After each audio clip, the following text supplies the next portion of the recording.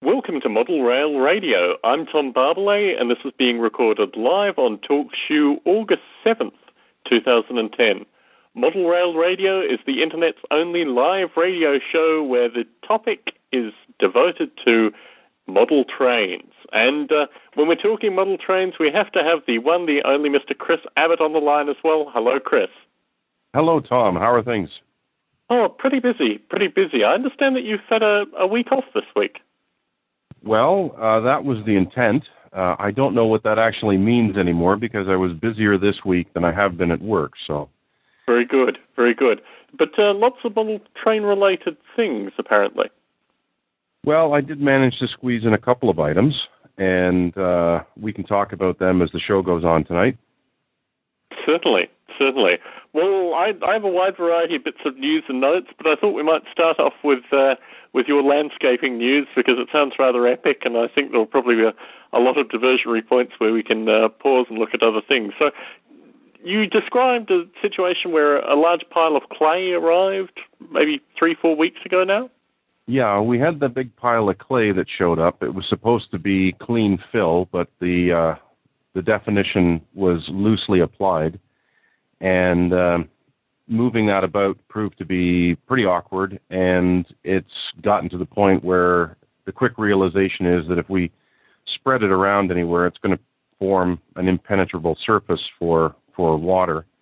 So we need to cut it with some other material. So the other day we received another 10 yards of soil, compost, and triple mix, and a bunch of other material, coarse sand, to mix in with it. And of course I've started mixing it in and trying to move that around to the places where all the new holes are, because I ground out 14 stumps this week earlier with the big gas-powered stump grinder.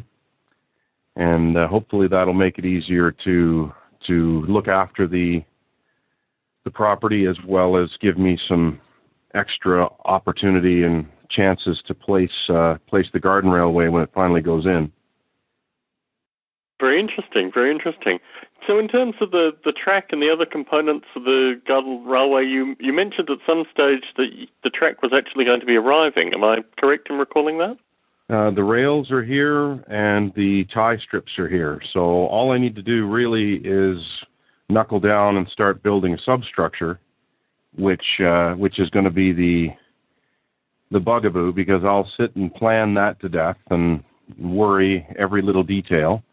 But I was able to go down and visit a friend of mine just down south from here who's started building his first garden railway. And his opinion is just grab a couple of pieces of wood and a shovel and start building something. Don't think about it too much. You'll never get anything done. Very good. And he's done some terrific stuff in a very short period of time, including casting some very nice arched bridges using concrete and some forms made out of scrap plywood and rolls of tin for the arch. And he's made up some bulkheads or bulwarks that he can put rocks on top of and then put plants on top of that, and the track is running through the plants. It all looks very, very picturesque, actually. It's coming along quite nicely, even though he's only been at it for a few weeks. And his latest tribulation is actually putting together turnouts from whole cloth. He's making them out of the aluminum rail, cutting and filing and fitting as he goes along. And his first one took him an entire day, but he's pleased with the results. The carriages move through it without derailing and take either route properly. So only 2 more to go, and he'll have a Y and a circle of track. But it's funny, because we were talking about the just do it aspect and not letting the FUD factor, the fear, uncertainty, and doubt rule your progress, that topic came up at the op session I was at a couple of weeks ago now, where I went back to the Toronto Hamilton Buffalo layout of John Spring and had another good operating session. The whole just do it attitude and impetus came through in that discussion as well. So it looks like model railways and garden railways, really you can't be too much of a planner. You have to let a bit of the organic flow into the process so that you can start work and get a little inspiration, a little along with the perspiration, and do a little work and change something, and it kind of grows as you build it, as opposed to having everything nailed down. I'm not sure that I'll ever be able to fully adopt that philosophy, as I'm a bit of a nitpicker. Well, yes. I'm a big nitpicker. Yeah. So, I made a lot of progress in the back garden here, including reviving a 30-year-old tractor to do the work with. So I've been pulling wrenches and barking my knuckles on various bits of engine and frame for most of my holiday, and then running the stump grinder, and then starting to move around the earth. But it's a lot more like a construction project than it is a hobby of leisure. So the temperatures soaring up to the 100-degree mark very early in the week. I think I lost about 7 pounds. Very good. I put it all back on with the first burger I had off the barbecue, but oh well, can't win them all. Small blessings, I guess.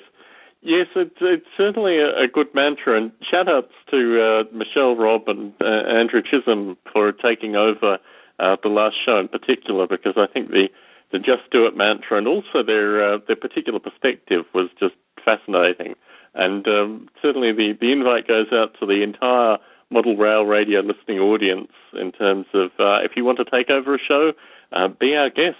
For me, I know you were on the call for most of last show, but for me, I actually pumped it through my radio equipment here, so I had the luxury of actually sitting and listening to it as a pure listener, which was quite a surreal thing.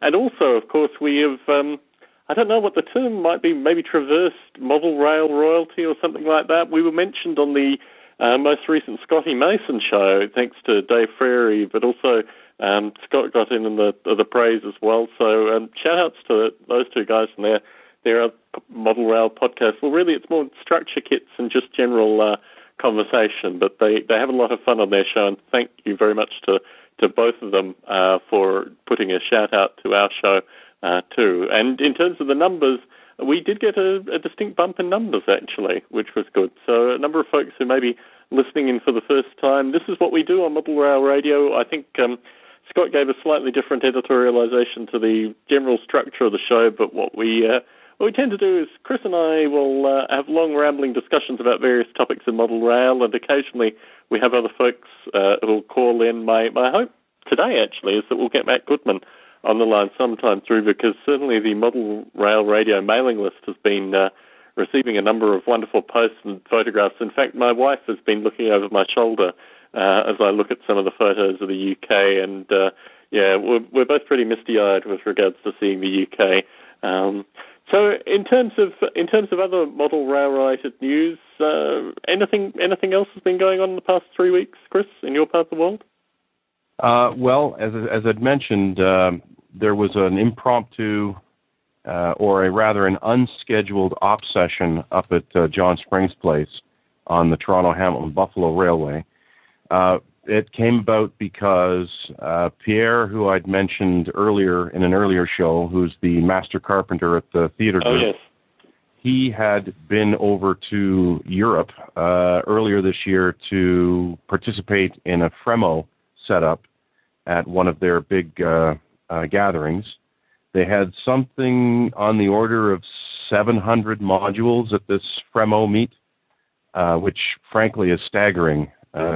Seeing 2 or 3 dozen modules in a typical Fremo setup that we'd see in a North American show can be quite impressive. But to think that there might be 700 plus all gathered together in the same area, all hooked together, and being able to run your train from one end to the other is just staggering. But Pierre had been over there and participated, and one of the people he met had some holiday time coming up and was thinking about modeling a North American prototype in his own home. So he somehow contrived to be here a couple of weeks ago, and we had a big op session and barbecue up at John's place, where our German friend got thoroughly immersed in the chaos that is our North American op sessions with switch lists and waybills, which is a little different than what most people seem to use here that I've seen, which is the car cards and waybills. But we had a great time, thoroughly enjoyable. It was about a 4-hour session. Probably 30 trains or 30 movements were done. Transfer from yard to yard, or from staging to yards, or from the pick up the power at the roundhouse and go and pick up a train and then transfer it to the belt line for switching. Great fun, a great fun day. And as I said, Pierre had brought up the topic of the fear and uncertainty that grips a lot of, especially beginning modelers in the hobby, who may be exposed to either a large club layout at a show, or perhaps at a private club venue where people have been working on the track and the scenery for upwards of decades, and they have this magnificent photo, magazine cover quality display, and the newcomer comes in and looks at it and says, "Oh, I can't do that. That's way too hard. I don't know how to do any of these things," and kind of restricts themselves, or out of fear they don't try all of these techniques that they could undertake. And I'm in retrospect, I thought that probably isn't limited to only the beginners. There are people who've been in the hobby, like myself, for 10, 12 years, who tend to concentrate on things like bench work and wiring and the electronic aspect, and don't get into the structures and the scenery and the detailed weathering, because you're going from aspects that require physical skills and handy skills like your woodwork and your electrical work into something that requires a more artistic bent. And a lot of us don't really feel that we have the artistic technique and knowledge and wherewithal to go about reproducing some of these wonderful things that we see in the magazines and at other people's layouts. So, based on what Michelle and Rob said last show, and what I've been hearing from people, advanced people all around in the hobby, really, and this is a truism, you don't get any better if you don't try and repeat and learn from your mistakes. Make the mistake, make a mess, realize, oh, that's not the way to do it, improve your skill, improve your technique, try it again, it'll look better. And I think actually Mike Rose said that on one of the most recent Scotty Masons as well, with respect to his weathering that he does on the contemporary models. His first model didn't look anything like his latest model in terms of the quality and the appearance, and he wouldn't be as good as he is today if he didn't ruin dozens and dozens and dozens of cheap Athearn or Walthers cars in the process over time. So ultimately, you can't stress out over the hobby, right? Don't get too worried about it. Most of what we're working with is little sticks of wood and little slabs of plastic, and they're not They're not the earth. They don't cost a fortune. Even the strips of brass, although they're more expensive than they used to be, it's brass, not gold. So don't be afraid to cut it up and bend it and solder it and file it and twist it. And if it doesn't turn out exactly the way you want, then get another scrap piece or get another piece and do it again. So certainly. I have one of Mike's DVDs, and a lot of his processes are actually reversible as well. And I think that's also the advice that I could provide as I've built various structures, is that they're actually reusable too. I mean, if you do things poorly initially, you can go back and cut it up and redo sections, and particularly because a lot of the, not necessarily all, but a lot of the tracks that folks will model will have old abandoned buildings or things that are a little bit wonky or a little bit run down or these kind of things. And I think the ability to reuse structures, and particularly with weathering techniques, I mean, you can do various things to either remove or paint over or overcome bad weathering and redo various sections. Not a lot of what we do in this hobby is completely ruined, next to, I guess, breaking things down into very, very small pieces. But even the weathering techniques that Mike Rose describes, you can, in most cases, strip off parts of it or repaint or do a variety of things to learn the techniques and not necessarily have to go through so many different Athern or Walther's cars in order to get there. I mean, particularly with regards to structure building, if you have, I guess, in terms of the actual assembly and these kind of things initially, obviously folks are going to make mistakes early on. But once the basics have been understood, particularly in terms of creating right angles and various other relatively basic techniques, then the weathering effects and these kind of techniques are all things which are, if not completely reversible, at least semi-reversible. And I guess when I go back, certainly in military models, miniatures, obviously not plastic ones, but metal ones, some of my worst paint jobs I've still been able to scrape off at some stage and improve at a later date. And I think the same is true with regards to a lot of what is done in Model Rail, particularly in terms of the resilience of structures to additional paint, additional weathering techniques, these kind of things. I mean, is that a fair assessment, Chris? I think it is. If I'm not mistaken, when I was watching Mike's DVDs, he uses a mixed media. He uses both acrylics and solvent-based paints at appropriate times in the sequence, such that he can one coat provides an impenetrable barrier that everything else can go on top of, and using the appropriate liquid, he can back things up by wiping them off without disturbing this base coat. And I can't remember whether he does the acrylics first or the solvent-based stuff first. I'd have to go back and look at it again, but I know you've done an awful lot of military diorama work and metal models, and I know that at one point in time, the enamel paints used to be, like Humbrol used to be a really big paint for military figures. Was that something that you used that you could work with then on top with the acrylics or weathering powders or something?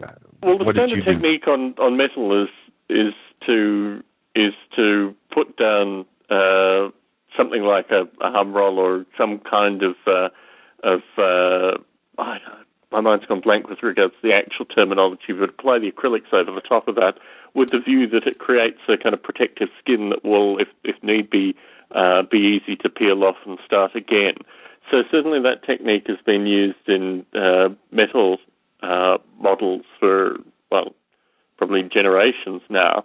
The technique, as you described with regards to Mike Rose, is similar, except it is actually on the plastic surface.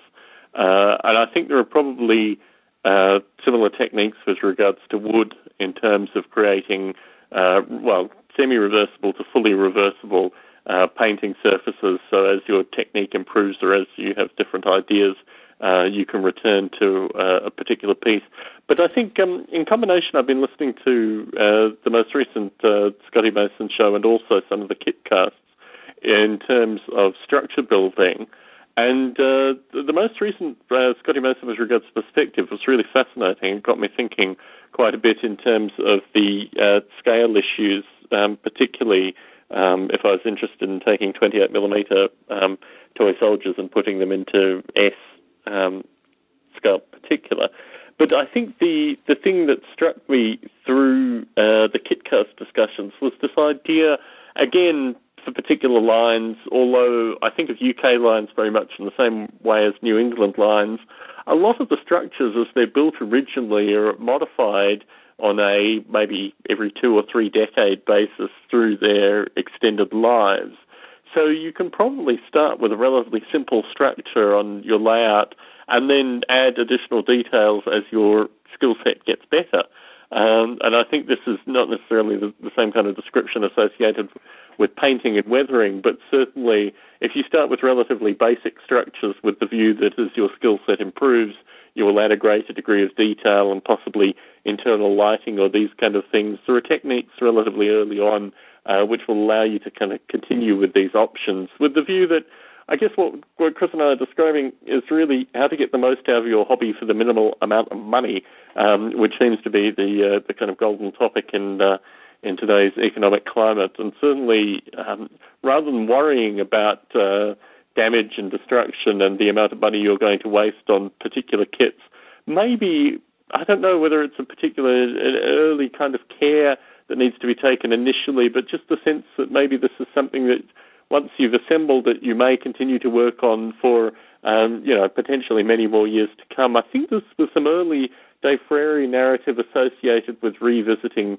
kits that he had built maybe even 20 years ago and adding additional features. And I think probably this is something for folks who are starting out who would like to start building structure kits, but also have the ability to treat it as, I don't know, not necessarily an investment, but certainly something that will give you not just hours of assembling happiness currently, but also the potential into the future of adding additional bits of detail. I remember maybe a year and a half ago, a model railroader discussing moving a layout from the 1930s to maybe the 1960s, or maybe it was a different time delta. But it was of that kind of time delta, with the view that you could, do various things to various structures. Obviously, maybe not so many coaling towers and these kind of things, but that you could do various modifications to rail-related buildings, and I'm assuming also other structures on layouts to add additional details like relatively more modern cars or various features which you may not necessarily see in newer style buildings that you would need to add from older buildings. I think there are a wide variety of possibilities, particularly if you're either upgrading a layout or starting a layout afresh with the view that, maybe in a decade's time you want to change things up a little bit, and what will you need to do to the buildings in order to do that? I guess the only feedback I can give in practical terms is maybe to allow a little bit more ground cover around your structures, in terms of just thinking about the space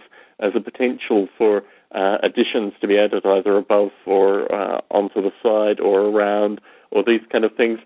Chris, in your viewing of many layouts, have you seen folks who have upgraded their layouts, maybe changed the time on the layout, or these kind of things? Do you have any words of wisdom in terms of techniques for this kind of vision for the future?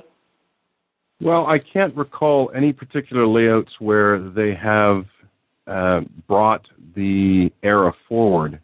I mean, if I think about the big layouts I've been to that were started in the 80s or 90s, if anything, they have become, our time has moved forward, but the time of the layout has stood still, and the builder goes forward with his plans to complete the original vision. And I might have mentioned the Moira Valley, where I've gone and operated on a large S-scale layout. And the owner there has said, if I built one structure a month, it would take me 10 years to build all the structures I need on this layout. And that doesn't include updating the structures that are already there. That would just be to meet the original vision which he started back in the late 80s. But I think in what you were saying about how things change, if you were going from the 40s to the 60s or the 40s to the 70s, yeah, the coaling towers get knocked down. A brick building, maybe a manufacturing plant or a distribution center, could have corrugated iron addition, sheds added onto it, or lean-tos, or perhaps one of the prefab metal structures with the trusses. The windows would be replaced. The old 12 or 16 pane factory windows might be replaced by solid glass or much larger panes, or they might be bricked in, air conditioning units added. There could be a new facade added to an old building to freshen it up, perhaps change it from a factory to a warehouse, or from one type of factory to another. Just changing it up. And that's most realistically done by looking at an area that has a photographic record, maybe your hometown or a place that you're interested in modeling, either out west or out east, where someone has taken and looked at things over time, where one or two structures on the main street might stay the same and be virtually unchanged, but a number of the other ones will be updated, and possibly something's burnt down and been replaced by a new structure. You still have a sense of place, but the era has moved on. And, of course, one of the big changes there is all the details. There'll be fewer individual rubbish cans and more of the big green boxes at the side of buildings. The cars, the types of cars, the variety of cars, and their era changes. The figures that you have, all the ladies wore hats and gloves at a certain time, and that's you're going to have a figure today, a group of figures standing around someplace that'll have different dresses, different jackets, different colors. Like there'd be pastels at one point in time and much brighter colors in another.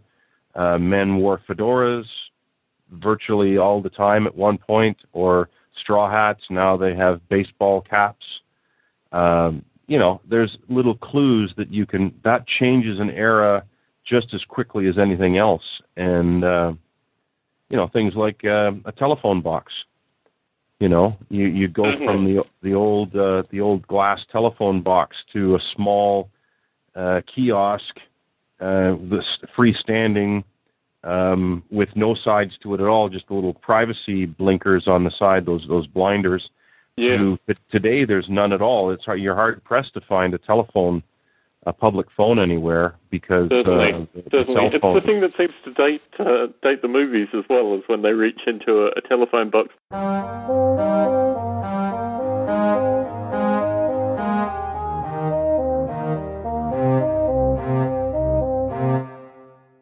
We have Ben from New Zealand on the line. Hello, Ben. G'day. How's it going? Wonderful to have you on the call. So you've attended previous recordings, but for folks listening in, could you give an introduction to who you are, your model railroading interests, and anything else you wanted to add to the discussion? Well, my name's Ben. I live in Porirua in New Zealand, and my model railway interests are varied and expensive. Very good. Model Railroaders Anonymous is now in session. So you mentioned when you were in the chat a few shows ago that you were interested in doing a short line mountain railway. Could you describe a little bit about that railway? And now I understand that you've actually changed direction and are thinking of doing something else. But for folks listening in who may recall that show, maybe some introduction to the railway you were thinking of modelling at that time. I was looking at doing the Rimataka incline, the Rimataka railway, but specifically the incline. The incline's a 1 in 15 grade using a Fell engine, and that's always been my primary interest as far as railroading goes. It's always been the one that grabbed me the most. But New Zealand steam locomotives are pretty expensive, and then on top of that, there's no model for that particular one. So it was looking like it was going to cost me somewhere in the range of several $1,000s to even make a reasonable effort at it. So I kind of changed my mind. Yeah. And what are you thinking of modelling now? Now I'm sort of in the assessing phase. I'm thinking about NZ120, which is TT scale on the N-gauge track. But yeah, we'll see what happens with that. I'm not 100% sure. I've just got to nail it down within my extremely limited budget I'm currently studying. So yeah. Amen to that. So in terms of the kind of trains that were there indigenous trains in New Zealand, or were they imported from elsewhere? For the vast majority of them, they're imported. We haven't actually had a new locomotive in New Zealand in the last 30 years, so yeah, we tend to go elsewhere for our stuff. It's primarily 42-inch gauge, is it not, Ben? Yeah, well, sorry, I'm very metric, so it's 3 foot 6 inches. I guess that's 42. Yeah. Well, that's how you get that wonderful coincidence between, let's say, TT scale and the N-gauge track, or HO scale and TT track. Yeah. So, but it makes it difficult to find mechanisms, I expect. Well, I've been. My first plan was to actually just scratch build everything. I was just going to find, some model that had roughly the same wheel format as what I was trying to model, and then work from there. But it turns out that there isn't actually anything even close. So, yeah. Can you take liberties like the folks in the UK do, and maybe use a slightly different scale track to different scale train? In terms of the actual locomotives, is there something similar in Australia or the UK that you could grab to, or are they slightly different locomotives as well?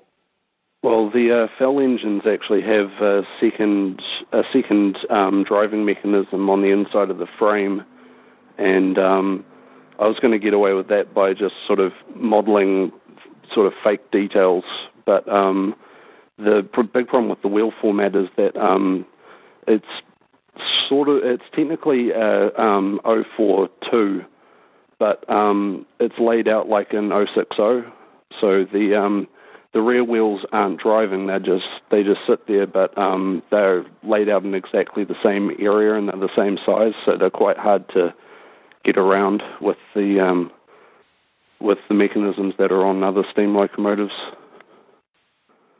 Gosh, it sounds like you need to pick up an 040 that has a very short frame, so that you can put that third set of wheels in. Yeah, I had looked at that. Really, the only thing I've found that's even close is German locomotives, and then you'd be talking Marklin, and Marklin stuff is incredibly expensive over here. Yeah, well, they export for me. Yeah. At least for me, it is anyway. What about your thoughts for doing a bush tram using ON30 equipment? I'm still kind of keen on that idea. It's all a matter of making sure that the budget wouldn't kill me, because the prices are much the same across the board. It's the same price as it is for people in the US, but we pay that wonderful premium to get it here to the other side of the world. So shipping costs and everything tends to drive the price up quite a lot. So going with, NZ120, I can buy N-gauge mechanisms, and that's relatively cheap, and then buy the white metal or styrene bodies to put on them, and that's another 70 odd New Zealand dollars. In terms of locals that have bottle rail setups, is there kind of an indigenous industry? I know for a period of time in Australia, there were locals that made bodies and did various other things to try and get around the problems that you're describing. Is there something similar in New Zealand? Yeah, there's quite a big scratch building community for the NZ120 stuff, and then there's the people who do SN 3.5 for New Zealand locomotives. There's a really big community for that, but I can't afford to do that. That's I somewhat optimistically ordered the catalogue from one of the better dealers, and I think their cheapest ready-to-run locomotive was $1,500 or something like that. So, so that's almost an airline ticket. It's almost probably better for you to fly somewhere, buy trains, and then come back in terms of the general cost. We also have Matt Goodman on the line. Hello, Matt. Hello, Tom. Hello, Chris. Hi, Matt. And we have Ben from New Zealand as well on the line, Matt. Hi, Matt. So, Matt, you've recently done the dream. You've recently gone to the UK, from what I understand, not once but twice. Would you like to give an update to your experiences in the UK and anything else you'd like to talk about? Sure. I hope I'm not interrupting Ben, but I could probably yammer on about this for a while. I went to the UK, like you said, twice. 2 weeks at the end of June, and then again 3 weeks at the end of July. Last 3 weeks was July, and had a great time. Had an opportunity to travel by train several times, and the first time was during the first visit over there. Some coworkers and I decided to take the train to London to just do some sightseeing. And I'll tell you what, I've always liked train travel, but I haven't traveled on train for transit's sake since the mid-'70s, not counting subways and that kind of thing.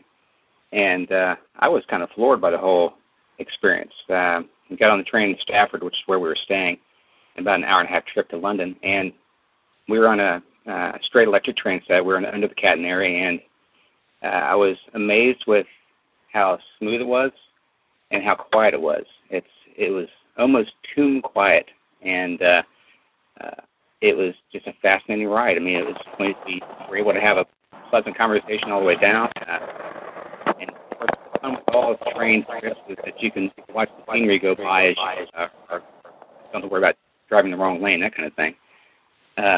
It was just just a fantastic ride, and this might sound kind of simplistic to folks who have ridden on trains more recently than I have, or maybe in different parts of the country that have regular service, or the listeners who are in the UK or somewhere like that. But I live in Central Ohio in the U.S., and we have no train, public transit whatsoever. So this was just all kind of an eye-opener to me. And the neat thing about that is that in the recent past, there's been some discussion in my area of the country about train transit, and I've always been an advocate for it, but I haven't really had a basis to really rest my advocacy on. And but this one train ride down to London was enough to kind of make me say, I get it. It was very, very pleasant.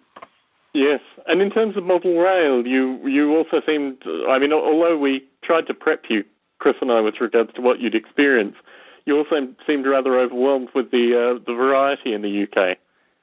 Yeah, and unfortunately, I didn't get a chance to see anything model rail related. I looked for some events that might be going on during the time I was over there, and there was one I just missed that would have been close by. Going into this, I had kind of the impression that if I walked in the UK, I'd find a hobby store around every corner.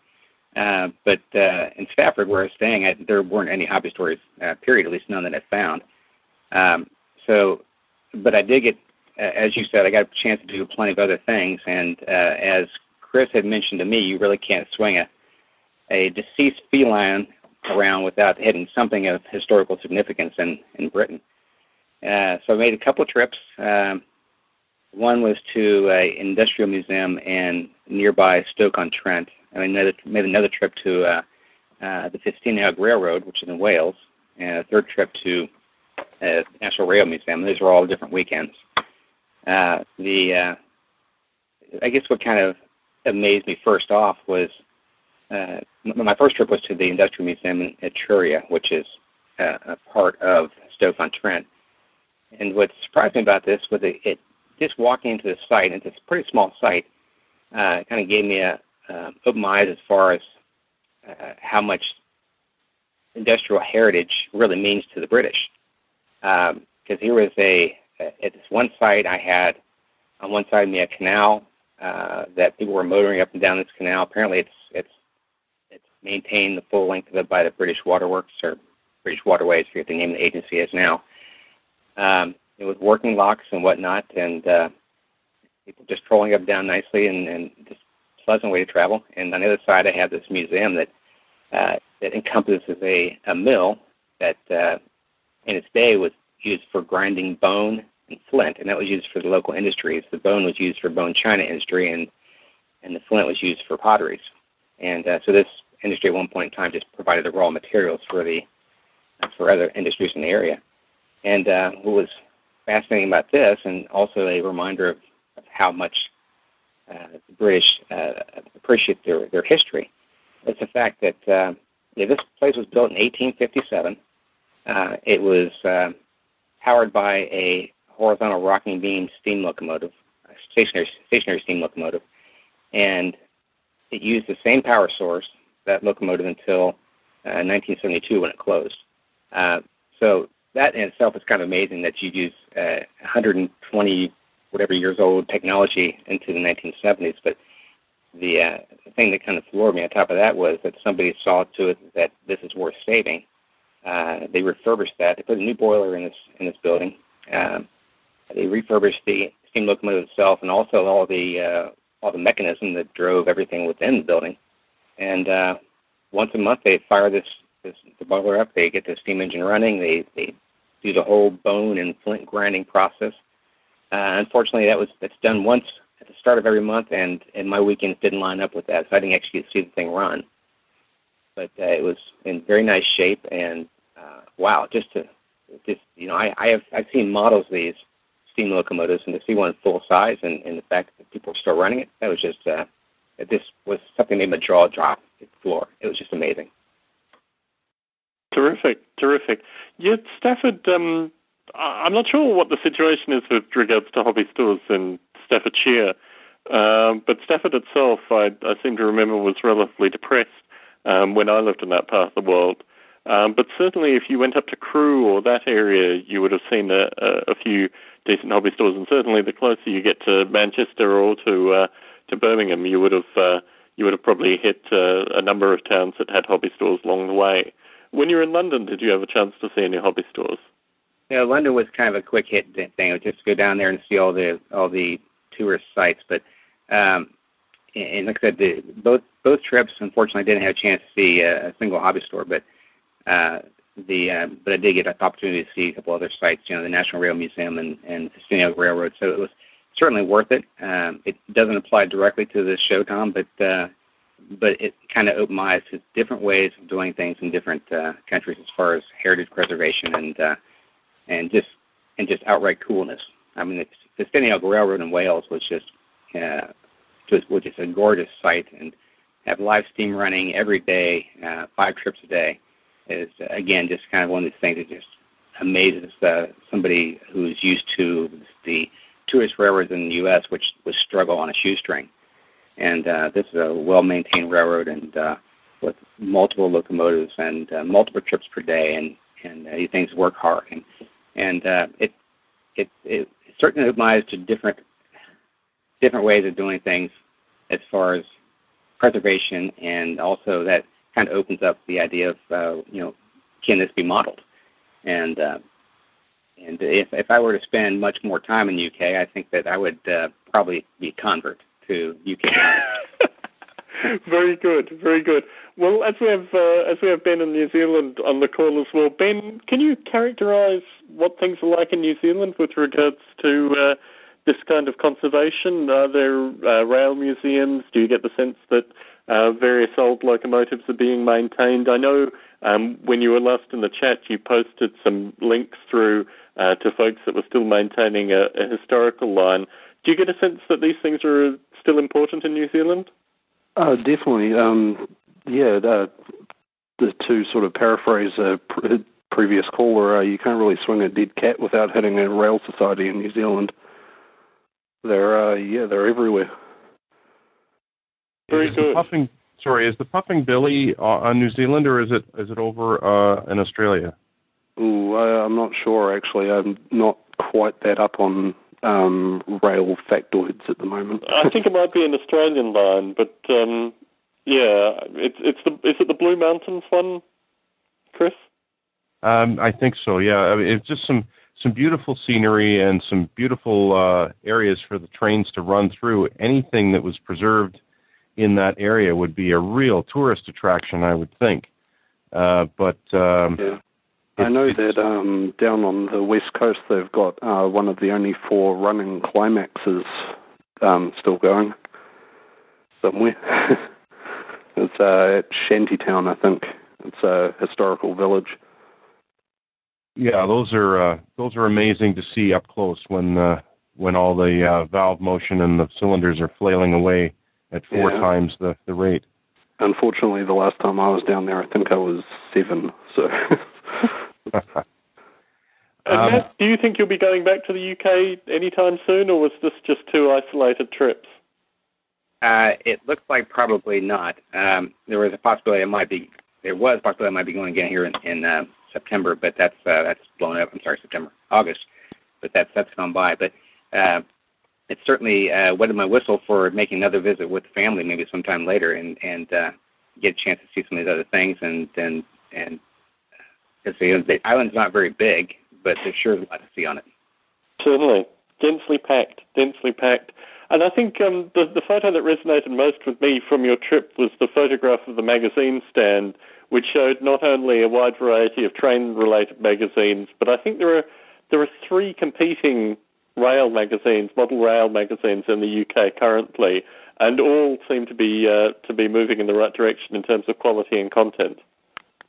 Yeah, that stand was amazing. I counted the number of rail-related magazines on that stand later, and it was, I think, 17 or 18. And like you said, 3 of those were model rail related. And as it turns out, I got lucky in that I couldn't find another newsstand any place I visited in the UK that had as wide a selection as the stand in Stafford did. I bought actually I didn't get all 3 magazines, but I got 2 of them, and I'm busily going through them and finding out what the level of quality is.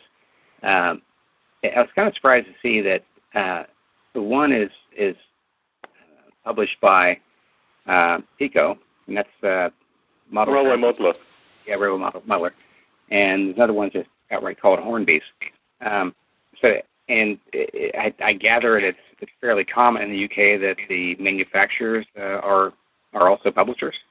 There's also the independent magazine. Sorry, it skips my memory. I have a couple of them downstairs as well. I think it's a competitive market. Railway Modeler wasn't always owned by PICO, and they have a relatively softly style. You find this in the military modelling magazines as well in the UK, that they've recently been bought out, actually, ironically, one by a New Zealand company.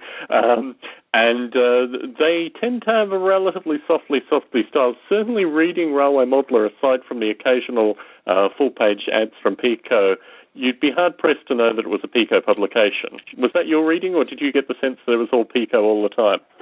Well, I didn't read that one, but I got the same impression from the Hornby's magazine. So I was looking through the Hornby one is considerably more heavy-handed, and obviously that was Hornby to start out with. Railway Modeler has a long history, 76, 78 years now, and my sense of that publication is that the readership would quickly move away. Similarly with these military modelling magazines, I think the readership, particularly because they also now exist in online forums. And the thing that struck me, I've got the July issue of Railway Modeler in front of me, and there was an editorial that covered Google Street View, very similar to what we were discussing probably 5 or 6 podcasts ago with regards to the benefits of the UK Google Street View. I think all the magazines, including the ones in the US, and we'll talk a little bit more about Model Railroader in a minute, are very, very receptive to what's going on electronically now, and certainly the communities and the folks that purchase these magazines on a regular basis, particularly because they're spoilt for choice, would move to the other publications if PICO became too heavy-handed. Hornby is a different kind of beast because really they own a large foothold. I mean, Bachman's made some inroads, but really Hornby is still the quintessential model train company in the UK. So I think people are slightly more sympathetic to that magazine. But then again, I don't spend a lot of time on UK model rail forums. So folks listening in who have particular expertise in this area, please do email me, and we'll continue this topic at a later date. But I've followed Railway Modeler through the transition to Pico ownership, and my sense through that transition is actually it's become a better magazine in terms of the quality of the photographs, the layouts, and general discussion. Prior to Pico's purchasing, it was almost like kind of photocopy cutout magazine. It wasn't really following any of the lineage that we saw on this side of the Atlantic with Model Railroad, and I think it was becoming very quickly a substandard publication. So Pico put in some new graphic design, new layout ideas, and it's still relatively heavily packed with ads. But I think that's probably a style that maybe again Model Railroader is leading the way with this. But we'll talk more about that in a minute. It sounds like you had a wonderful time anyway, Matt, and I did ping you via email to see if you were going to be converted to doing some OO or potentially UKN stuff in the future. But you sound like you're still an HO guy. Yeah, I still am. As it's there is the weight of I guess inertia behind what I'm doing now, and I've been in the U.S. All my life except for those. Well, not all my life, but most of my life except for those 3 weeks. So it would take a little while longer in the UK to get me completely converted. But again, I mean the whole idea, the aesthetic that I didn't get before going over there, I do now, and it's certainly something that I wouldn't, if I saw two layouts, one next to another, and one was a British layout and one was not, one was a U.S. based, I wouldn't any longer just steer myself away from UK. I would be interested in what I see there because I have at least this small touchstone and with my trip. Certainly. Yeah, imagine what living over there for 4.5 years does to you. But, I mean, the beauty, particularly of the stuff that's coming through Railway Modeler and the other UK magazines, is they're now talking about, 6 by 2 foot layouts and these kind of things. I mean, the space involved in making a relatively reasonably detailed, and this may actually filter back to what Chris was saying with regards to the modules in Europe. There's certainly a style in the UK, and from what Chris was saying also in Europe, to have smaller layouts with the potential to either stick them together or just be very detailed. And certainly you've talked about this in the past, haven't you, Chris? The idea of doing less better, instead of trying to jam as much track as you can in a space, but to do something, to pick an 18-inch or 2 foot wide by 4 or 6 foot long slab and detail it to the nth degree is something that can be undertaken in addition to what you're already doing, and that allows you to explore either a different era, a different scale, a different gauge, a different prototype, all manner of things. Without disrupting your lifetime layout that Matt, you're heading for a big layout. You've done major renovations to the structure of your house in order to accommodate your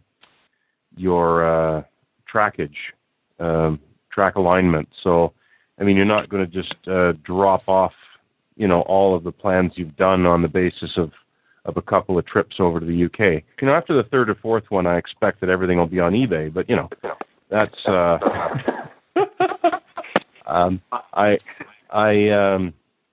I did want to ask Ben before I forgot, and it sort of goes on with this lifetime layout. Ben, you're having some trouble finding appropriate motive power for the type of rail modeling that you'd like to do. Are you looking to build your dream layout right now, or are you trying to develop a skill set and a roster of rolling stock? Go ahead. At the moment, the problems with the motive power aren't really the biggest on my list of hindrances. It's really a lot more to do with space because I'm studying at Polytech for the next 2-3 years, and while I'm doing that, I'm staying with my parents, so I've got a really limited space. New Zealand housing isn't really big on attics or basements or anything like that, so anything I do has to fit into my bedroom. So, yeah, the incline's just a little bit much for something like that, so I figure I'm actually better to just have something to sort of play around with and work with in the meantime, and then I can worry about my lifetime layout or dream layout when I when I move into my own place in a few years' time. So, based on the fact that you've got such a limited space now, are you gonna? Is this what's driving you towards the smaller scale, or is it?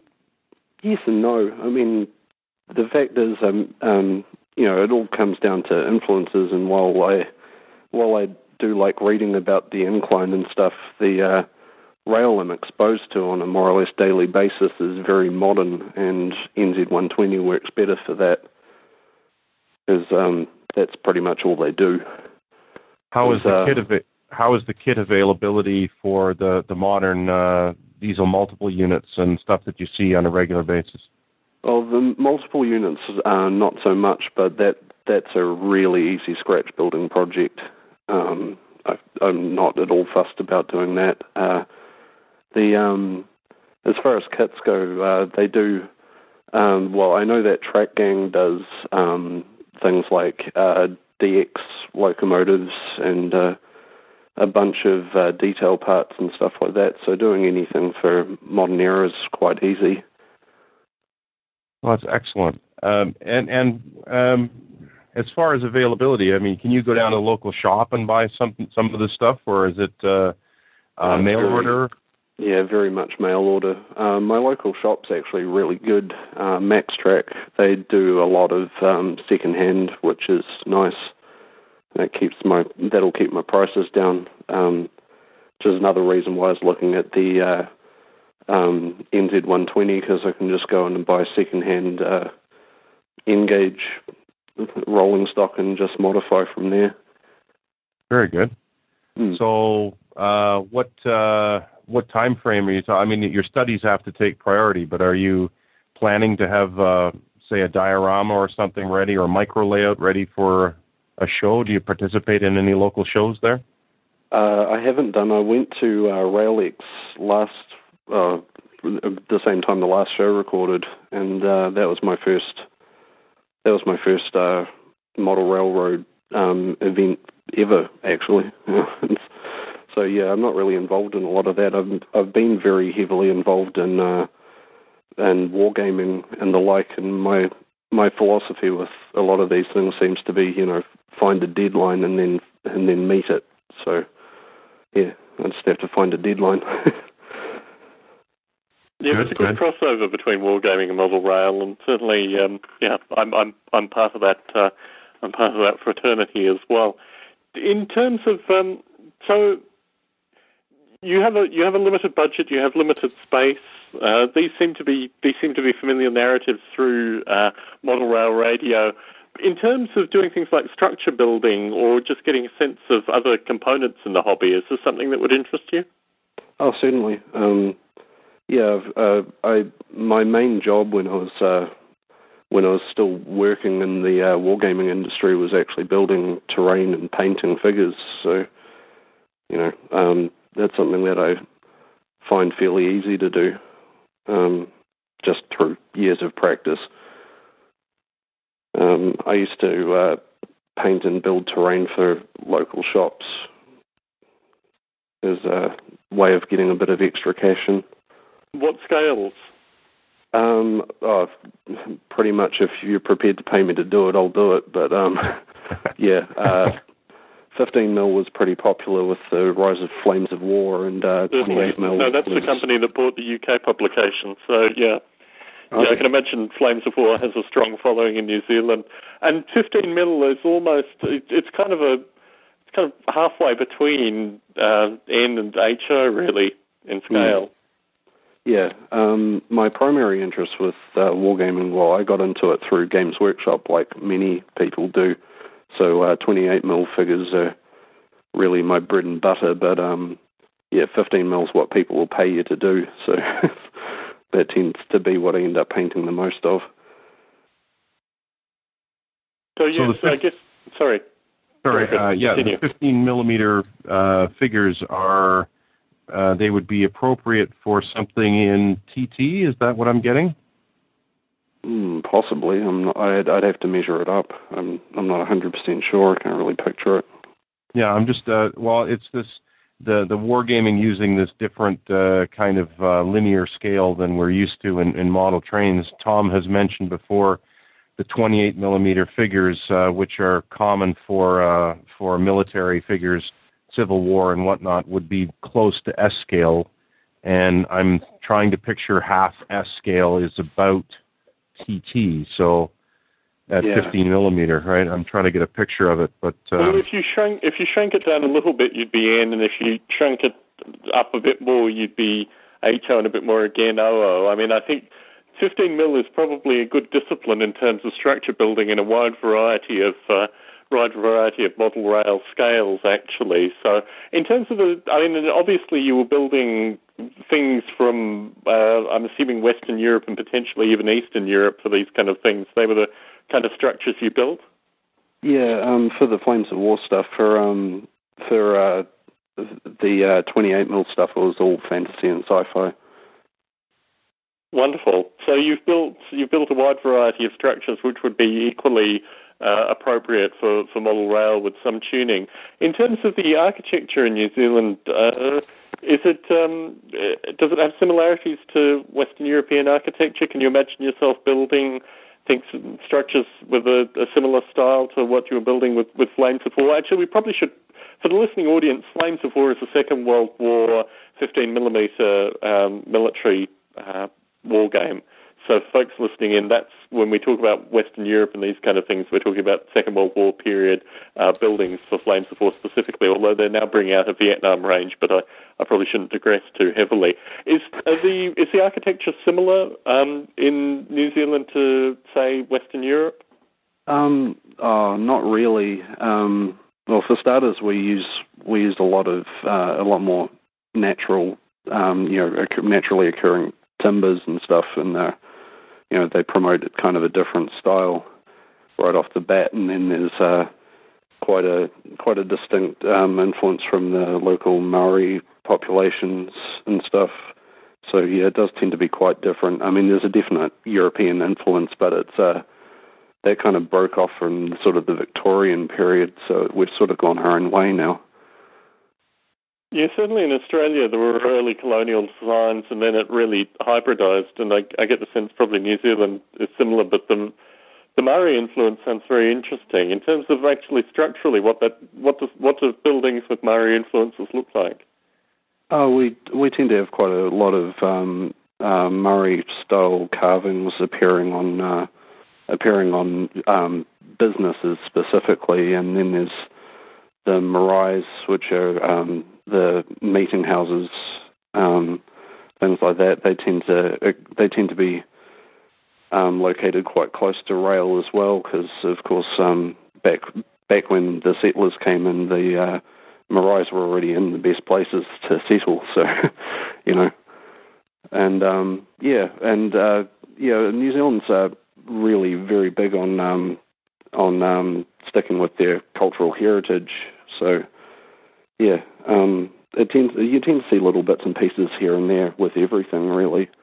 It just just depends on the nature of the building, because obviously we're also moving into the modern era and everything looks the same. I currently live in a big housing development and everything's beige. So certainly. But yeah, I guess structure building is the ideal part of the hobby for the space that you have available. Chris, what else do you think would be ideally suited for the kind of environment Ben's describing currently? In terms of structures themselves? Well, in terms of other aspects of the hobby which are ideally suited to a bedroom and a relatively small amount of space. Well, I mean, you can look at either the highly detailed diorama or the micro layout that's been popularized recently as a self-contained unit, and some of those are absolutely brilliant. And in something around the TT scale, you could fit quite a bit of operations in a 2-foot by 6-foot footprint. Or even if you had half of a bifold door, like a closet door, which I think they work out to be about 16 or 18 inches wide by 72 inches long, you could do a nice little switching layout, or some stub end terminal in that kind of space. And sorry. Sorry, I was sort of vaguely thinking about doing a Proto-Lance layout based on the Wellington ferry terminal, because we have rail ferries operating across the Cook Strait. Like, I think an article I read recently said you'd be hard-pressed to find any rolling stock that spends more time at sea than ours does. So So I thought that might be quite good. I spent last night down at the ferry terminal watching them load and unload stock, so that might be quite good. There's been a tremendous amount of coverage recently in the magazines about things like the New York Harbor Railways and the Belt Lines, which transferred stock from one to another or dealt with classification and ferry service, bringing into small industrial areas. So the operational aspects will be very similar to your Wellington ferry idea, just different scenery, obviously. And it gives you an awesome amount of operation in a very tiny space, which prototypically would be very compact in a port. So yeah, that would be an excellent subject. Yeah. So Wellington region. Where I live in Porirua, which is just outside Wellington. It's actually very railed up. We've got I think there's 3 or 4 preservation societies around here, so there's lots of steam about the place, and most of them have mainline steam running. And then there's the electrical multiple units that run as our transit system, and then on top of that, the New Zealand's main rail workshops are in Lower Hutt, which is just over the other side of the hill from me, so pretty much every locomotive and piece of rolling stock will come through Wellington at some point. Right. So yeah, it makes for a really interesting area to do. It's just not 100% convinced that I want to build a model of a ferry. Well, you could leave that as a non-modeled element, or take a really high-quality photograph and paste that on the backdrop and not actually build the ferry itself. However, if you're familiar, Tim Werris, who owns the Fast Tracks company, has made a portable layout called the Bronx Terminal, and it is a very compact 4-foot by 6-foot terminal with which models 90-foot radius curves, which were actually used. The central freight terminal house was round, and these box cab electrics would go around this terminal and pull cuts of 40-foot cars.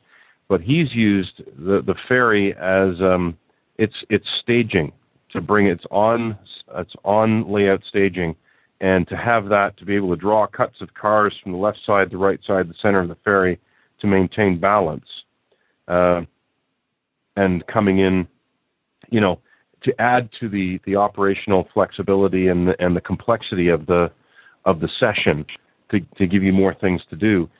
And if you simplified the ferry, is it an open deck, or is it closed deck? Is it a bow loader, side loader?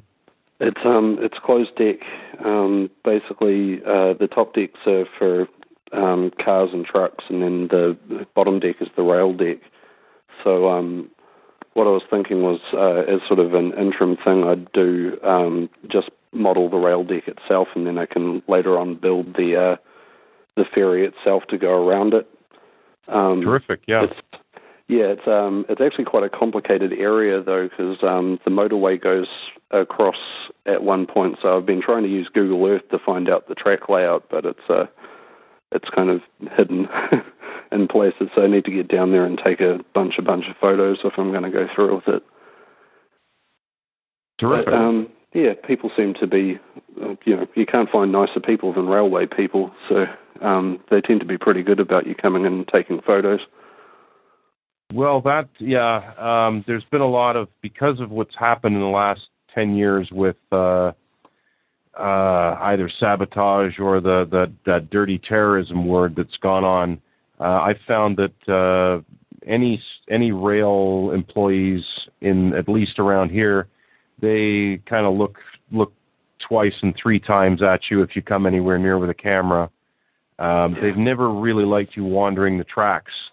But truth be told, Chris, we have photographic evidence of what you look like when you emerge from the undergrowth and come on North American rail lines. And quite frankly, I'd take a second look at you if I saw you coming on any tracks close to where I was.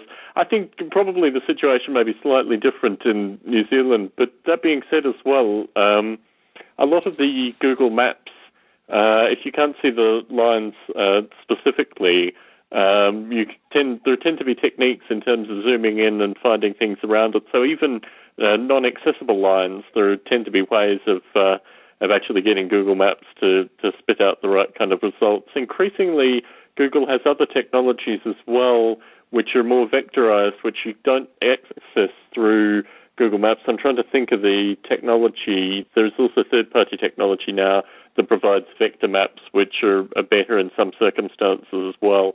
But it sounds like you're on the case, Ben, in terms of all possibilities. I'm certainly trying. It's people find me very trying, but I'm starting to think that what I'll do as far as my steam rail fix goes, because the reason I like steam is because I like watching the wheels go around. That's basically all it comes down to. I'm starting to think that maybe I'll get my fix for that by just joining the local steam society, and I'll model something else. In the meantime.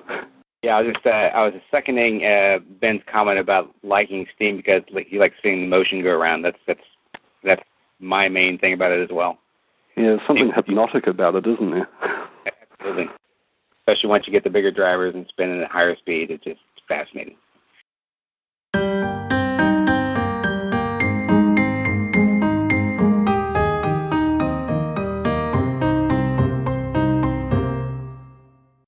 So, Matt, while we still have you on, how's your layout looking currently, and what are your plans for the next couple of months? Well, if you recall, I had switched my focus from at least temporarily, from the large basement layout to the shelf layout.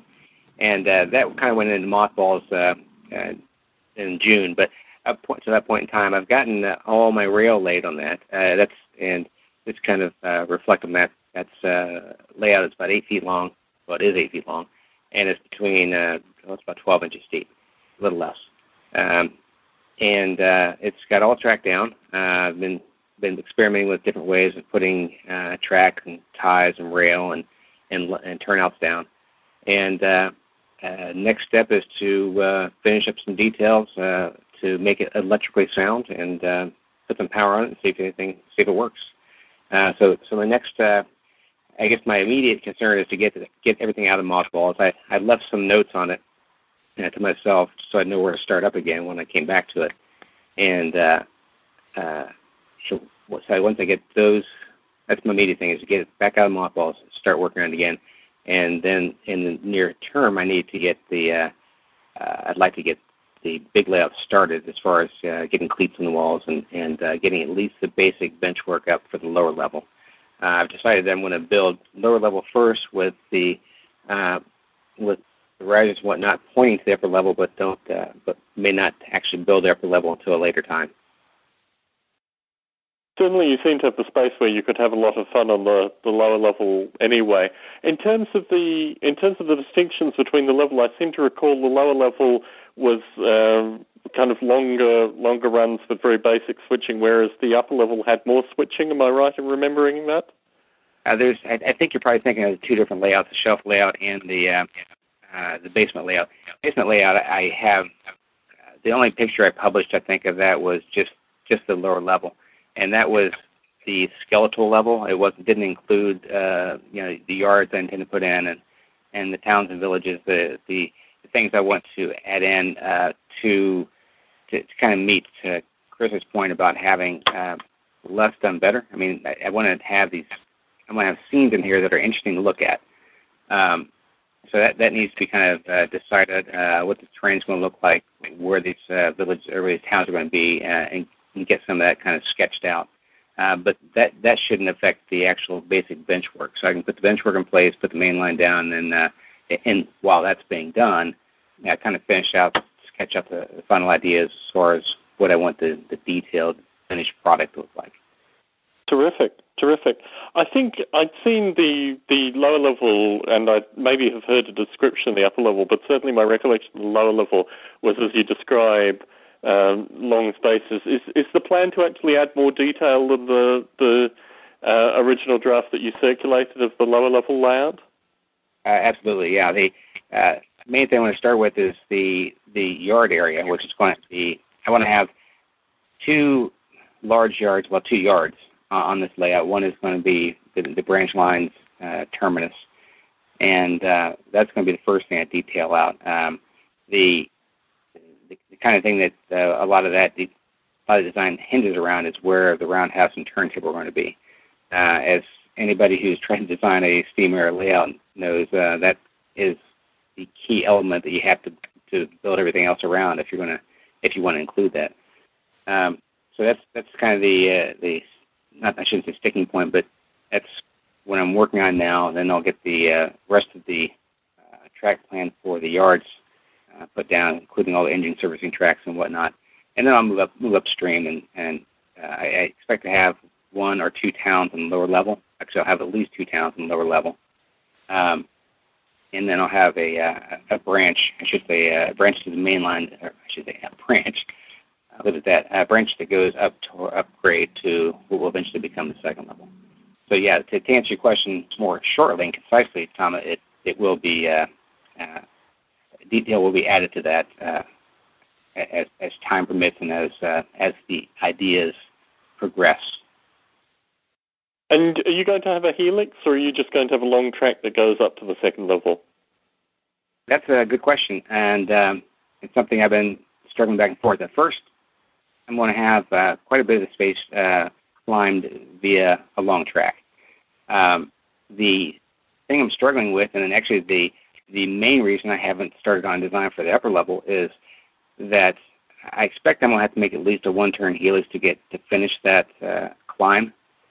But the design element I'm struggling with is how you take this track that's going upgrade, make it transition through the bench work of the upper level, and appear somewhere above that. And to make it if I'm going to make a long line, it has to transition through the bench work. And how do you do that without cutting all your temper, so that all the timber is going to hold the upper level up? You need to find a way to move it, let transition up, and also how to make it transition smoothly from a visual standpoint. I don't want this thing to run up all the way up to the bottom of the joist for the upper level.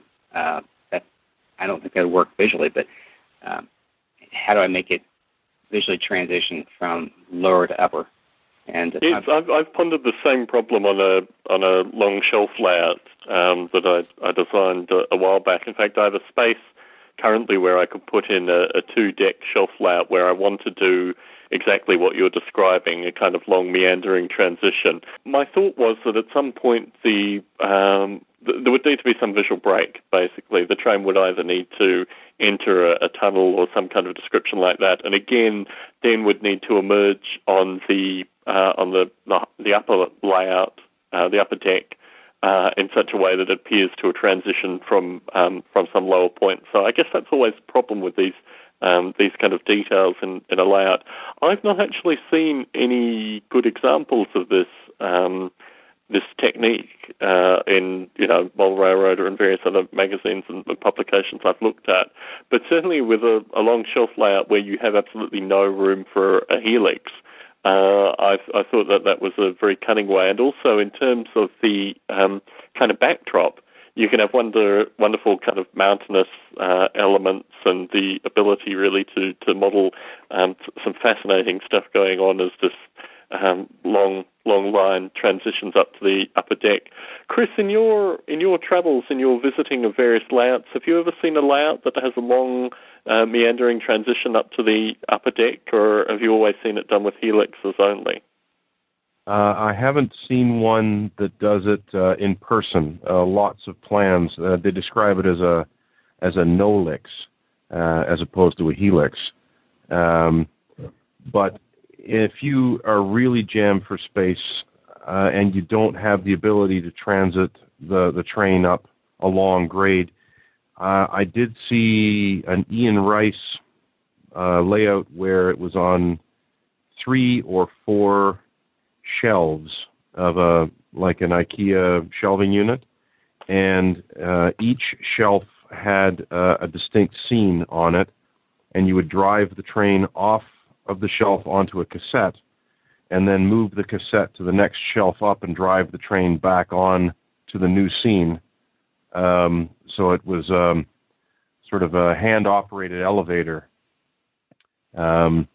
Yes, Duncan McCree has a friend who has one of those things with a pneumatic, I think it's a garage door opening mechanism that actually lifts the train. So, yeah, I don't know what you'd call it, the elevator, perhaps, or the lift mechanism is one that I've seen. But I think the modeling potential, and I was thinking about this with the shelf layout in particular, the ability to have some interesting sidings kind of at the halfway point or at the curve, because this would be a long L-shaped layout in my case, the ability to do some interesting modeling in the kind of elbow of the curve or these kind of things, and actually utilize and maximize the space available was something I thought about. In terms of the plans and the places that you've seen this, Chris, do any come to mind? Is this something you've seen in an old issue of MR or something like that, or is this just something where you've crossed it at some stage but probably can't recall it to that level of detail?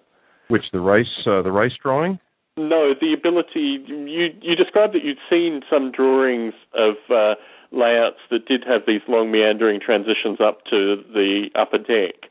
Have you seen this in Model Railroader or somewhere else?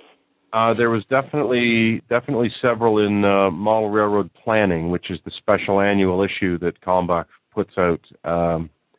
And in recent MRs, there are again, they're talking about especially the western railroads where they're largely traveling through, what would you call it, the mountainous scenery anyway.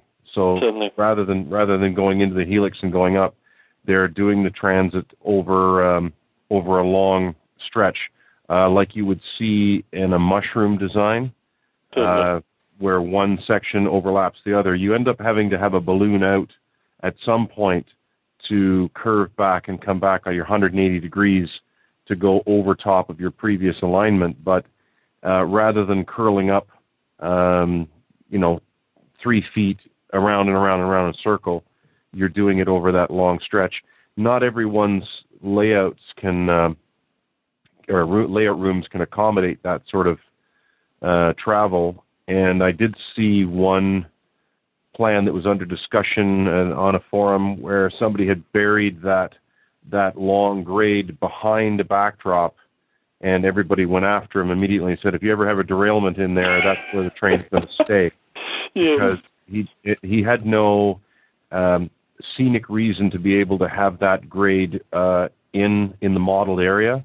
So he was trying to hide it, and what, of course, he was doing was making it into an impossibility if there was ever a fault. And from a maintenance standpoint, it would have to be flawless, and that's, we all know that's highly unlikely to occur. Very rare indeed. And the thought that I've had with regards to these kind of layouts as well, sorry to butt in, Chris, is particularly, and you get this on the east coast of the US as well, but through the UK, London in particular, the idea of having trains, subterranean trains as well, like tube trains, or in Chicago and in New York, you have subterranean trains too, and having that transitioning on a shelf layout is something that I've thought about a bit as well, as a way to have a kind of interesting subterranean trainscape that you could do basic switching and passenger services, and then have them merge into a standard kind of ground level layout. And I think,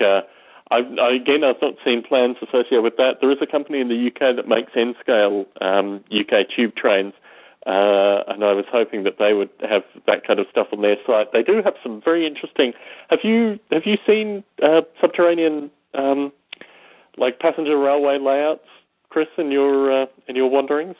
I haven't seen any. They've been the butt of jokes occasionally. We said we're going to model a subway here, and all we're going to have is a subwoofer that occasionally makes rumbling sounds and blows air up through some vents. But oddly enough, fairly recently, I would say in the last 2 or 3 years, I can recall seeing ads in the press for New York City rail subway cars in HO scale. So, I mean, it's not like the equipment isn't available, and traction modeling does have a wide range of adherents out there, thanks to people like Bob Hagee and his Crooked Mountain Lines, all his scratch-built traction equipment. But I'm guessing that because there's a lot more people who would be tempted to model an elevated railway, like Chicago would have, rather than a subterranean, simply because you can see it. It's kind of hard to make a layout where everything is supposedly buried. Well, the technique, and Mysterious Guest 9, who has been entertaining us for most of the show, has posted a link to metromodels.net, which is exactly the site that I was referring to.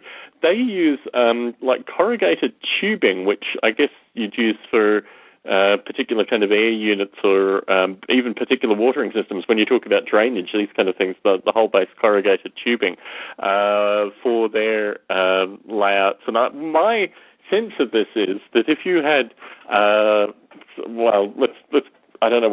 let's call it a tube train to keep a UK style running, you could actually do it close to the front fascia. The train could go down in front, and particularly with the subterranean lighting and these kind of things and various stations, I think you could actually have a lot of fun with this kind of stuff, particularly on a shelf layout.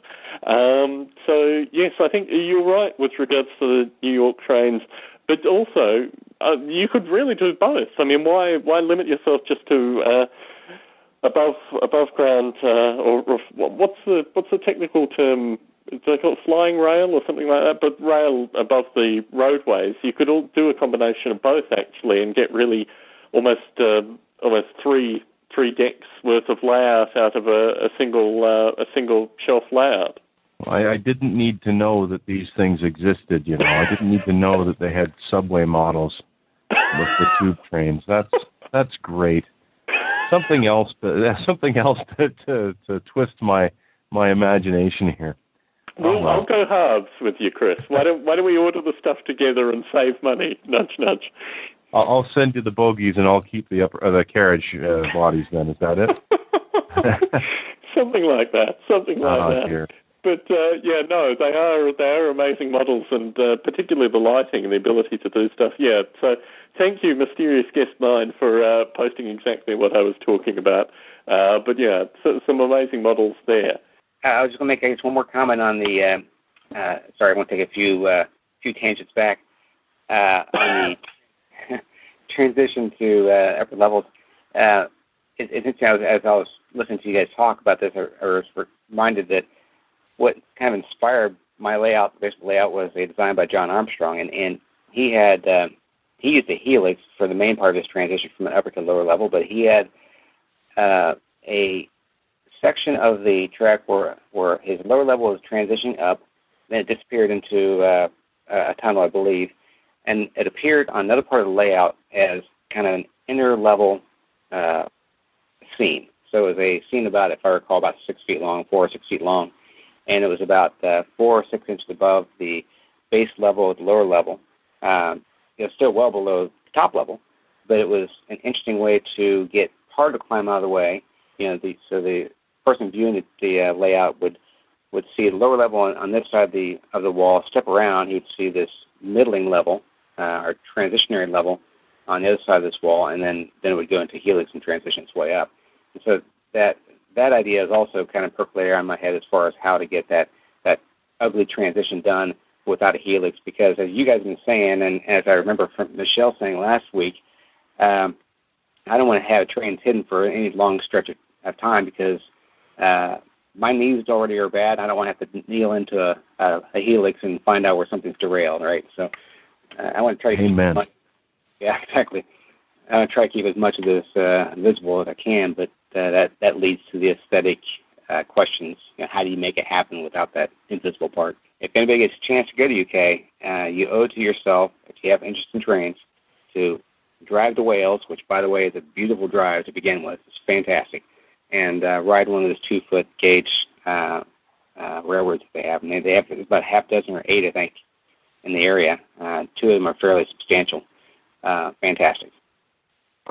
And as we still have you on the line, Matt, you're now a proud owner of a Model Rail Radio T-shirt. I am. That's true. Can you describe the general? I've not actually seen one of them. I just create them and send them out. In terms of the general level of quality, do you think it's worth sending in a Stump Chris question for it? Yeah, the quality is fine. The T-shirt I was actually introduced to via a Skype video call with my family, because it arrived when I was overseas.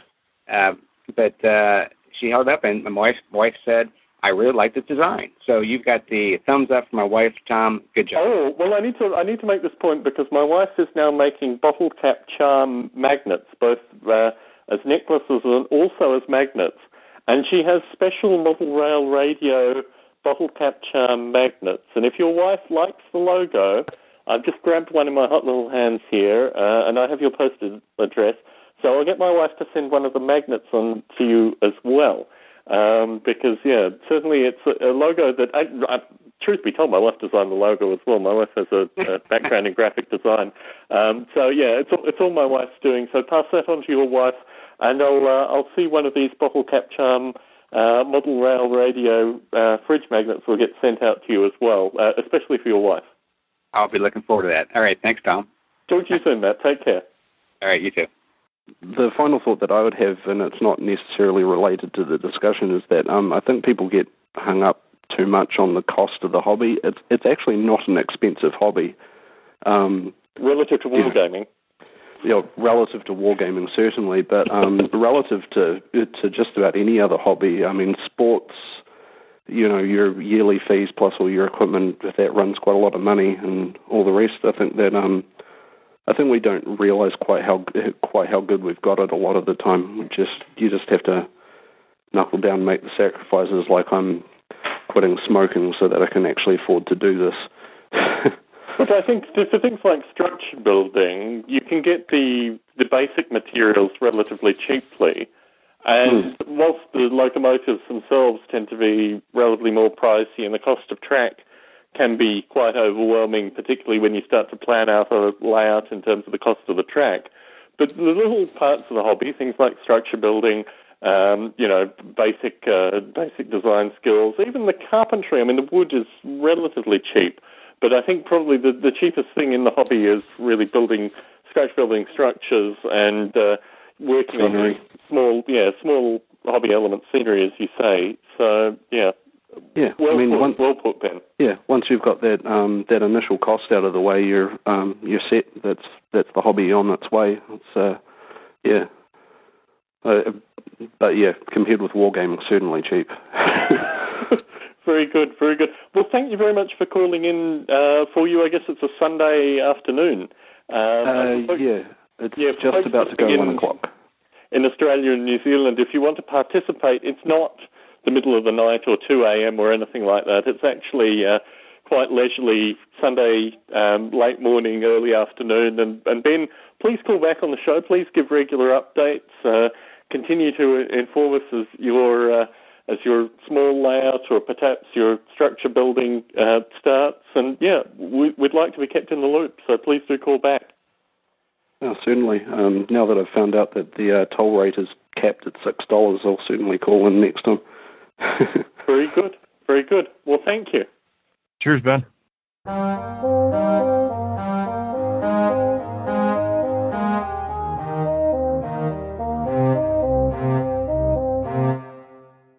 I'd just like to say a fond farewell and hopefully a soon resurrection for the Model Train Magazine Index. Well, this is really getting into the part of the show where we talk about the Facebook group, because you announced this in the Facebook group recently, Chris. Yeah, I'm a bit behind on the news. I had been over to the Index a few weeks ago and had mentioned it on one of the earlier episodes about what a great resource it was. If you had all this mounds of paper magazines and you didn't know where to find an article, you could go to the Index and look up a topic, and it would give you the issue and the author and the page number for all of these wonderful articles. And of course, the next thing I know, somebody has posted that it's been shut down. Kalmbach has turned it off and will no longer be offering any of the content. And for various reasons that are technical in nature, they don't want to carry on with the supporting the feature. However, Joe Fugate over at Model Railroad Hobbyist has put his foot down and said that even if that has to be created from scratch again, it will be done, and he is putting together a team of volunteers to make sure that a Model Train Magazine Index in whatever form will be available for hobbyists, and it's going to be released under a Creative Commons license, so it will be free and people can't do derivative works off of it and charge for it and lock up the content. So is he getting that directly from Kalmbach, or is he creating it on his own? They are in negotiations. There's discussions going on. To the best of my knowledge, this is not first-hand information, it's second-hand information. To the best of my knowledge, that somebody at Model Railroad Hobbyist is talking to somebody at Kalmbach about making that content available. However, if it's not available, then Joe said, to heck with it. If it has to be done from scratch, everybody's going to get a handful of things and a format to put it in, and it'll all be put back together again and made available. So kudos to Joe. I've seen this done through a wiki with regards to, there's a radio show in Canada that I listen to that's been going for 18 years now, something ridiculous. And they created a wiki project in order to do this with regards to every track that they'd ever played. And they were actually able to do it within a relatively short amount of time based on exactly what you're saying, this amazing ability of people to contribute to this kind of environment. The feedback, I'm not sure if Joe listens to the show, but the feedback that I would give to Joe is make the means of contributing as open-ended as possible and allow people just to sign in and do it. Ideally, it's something like a wiki format, because what you'll find, I mean, your collection, for example, Chris, is pretty substantial, and my sense is that you, as you flick through, could occasionally be in front of a computer as you were flicking through any number of issues and update a wiki-like thing as possible. If he's going Creative Commons, he probably should go all the way and adopt something which is very ideally suited for this kind of collaborative work, rather than just doling it out to a few people. Because I think what you may find, or what Joe may find, is that this will be filled remarkably quickly. There are 100,000 odd current subscribers to Model Railroader, and my sense is that there are probably at least 2, if not 10,000 folk online that have substantial collections. If he opened that up and gave anyone the access to add their amount rather than just a small number, he would probably see this thing populated very, very quickly. I think he has both the technical savvy himself and the advisors on hand to make the right decisions to get this done. And I think you're absolutely right. It's going to happen a lot quicker than anyone can imagine to get the content back in there. But we all, there were several of us that when we realized that Kalmbach had bought the index a few years ago, we were thinking, why did they do that? What possible reason would Kalmbach have to do that? Maybe insert ads, or maybe they don't want people to look up information. And we just sort of kept an eye on it, but realized quite quickly that there were no updates being made anymore. There haven't been any updates made to the database in a few years now, 2 or 3 years. So current magazines are not reflected in the index. However, all the stuff that I have is perfectly accessible. Was perfectly accessible, and they gave their reasons for stopping doing it were their reasons, and a lot of people disagreed with the content, felt it was the statements were inaccurate or at least ill-considered. That's not really an issue anymore. Somebody else has stepped up to the plate and said they are going to deal with it and put it in a format, an open database format that's transferable and upgradable and maintainable, and will be done in such a way that the content cannot be locked up and derived and charged for in the future. So once it's there for everyone. And really, I can't sing the praises of that effort higher. It's just a marvelous thing to do. It's going to be of value to everyone in the hobby for decades to come to have something like this. So certainly, well, if they can get access to the paper publications, which is once the information is there, I guess it then goes back to ABE. I'm not sure if ABE Books has a periodical search. I've never used ABE to buy periodicals, but perhaps eBay or these kind of places in order for folks to actually find the specific issues they're looking for if they don't have access to a collection such as yours or a substantial number of other model railroader subscribers, or prior subscribers at least. I wanted to spend a little bit of time talking about the periodicals, and I guess I'm relatively sympathetic to Model Railroader in terms of the fact that these kind of things are very difficult to maintain, and I get the impression that they're probably understaffed. A lot of these publications now are really surviving on a shoestring in terms of staffing and also in terms of access to the kind of resources that were really necessary. In the case of this radio show, for example, the description associated with entering all these tracks for the individuals that participated in it was a sizable amount of time for them, but if you can farm this out to obsessive hobbyists or obsessive fans, then you do really utilize that kind of collective muscle, I guess you'd describe it as.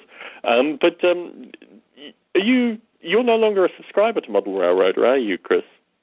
No, I don't subscribe to anything except for the 2 UK magazines and 1 SIG publication, simply because in terms of the North American focused content, the style of material that I'm interested in, I have more than enough to keep me busy for 2 or 3 lifetimes. I don't need to collect yet more information on the same. What I am doing is when the annuals come out, when the model railroad planning comes out, and the specials, how to build specials are coming out, I'm picking those up because those are collections and compendia of information, and I can then cull out some of the older stuff that may be duplicated and have a single source of information. But I've got another 2 or 3 magazines in the last month I haven't even read yet because I'm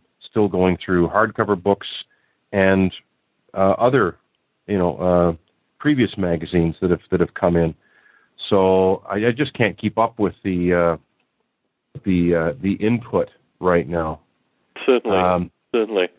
Well, perhaps then, as the person on the show that's seen the most recent Model Railroader and Railway Modeler, Model Railroader, from a publication that I wasn't going to renew my subscription to maybe 4 or 5 shows ago, has improved quite dramatically. I think they have the right kind of content now. The content mix is good. The advertising has gone down and is certainly considerably more, things that interest me and less, every hobby store from coast to coast basically requiring the ads. I think they are now increasingly sensitive to the internet communities as well. There was a discussion in the editorial section of this issue associated with feedback that they're getting on forums and other places.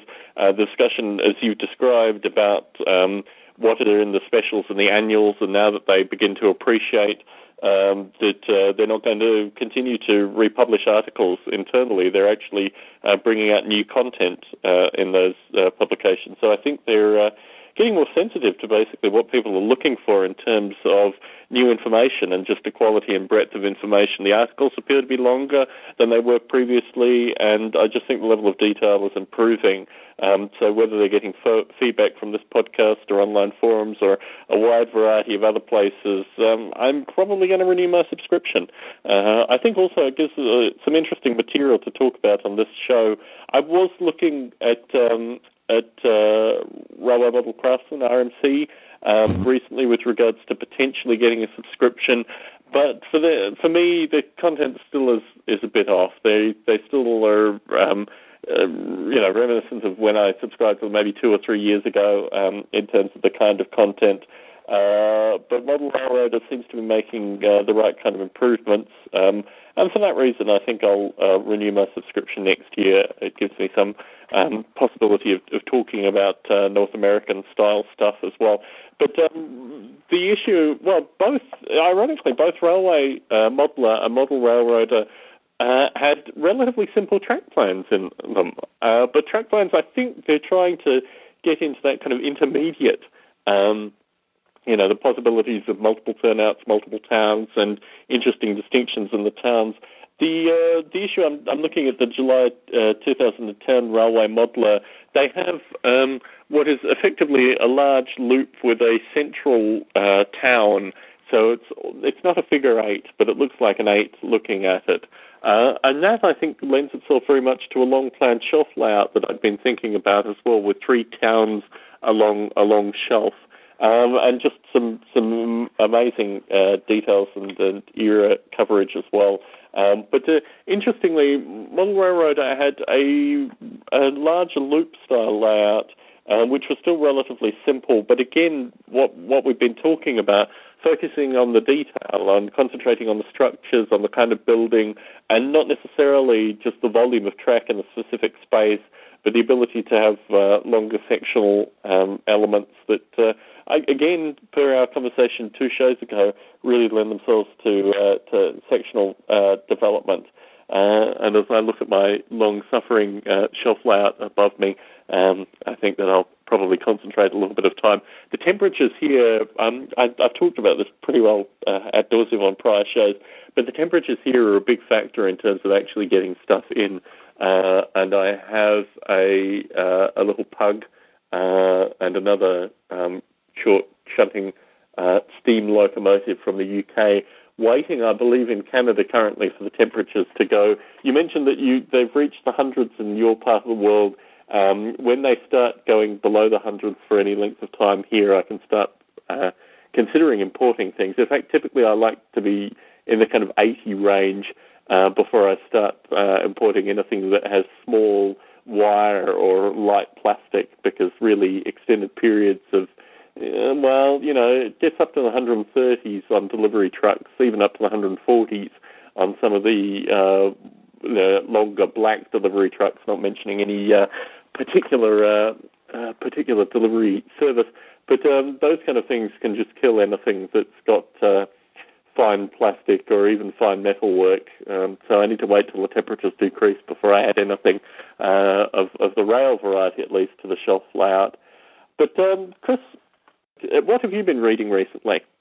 Well, a friend of mine that I mentioned earlier in the show, who's starting his garden railway, he lent me a book by Peter Jones, who's now passed away, but it's called Practical Garden Railways, and it's a tremendous book.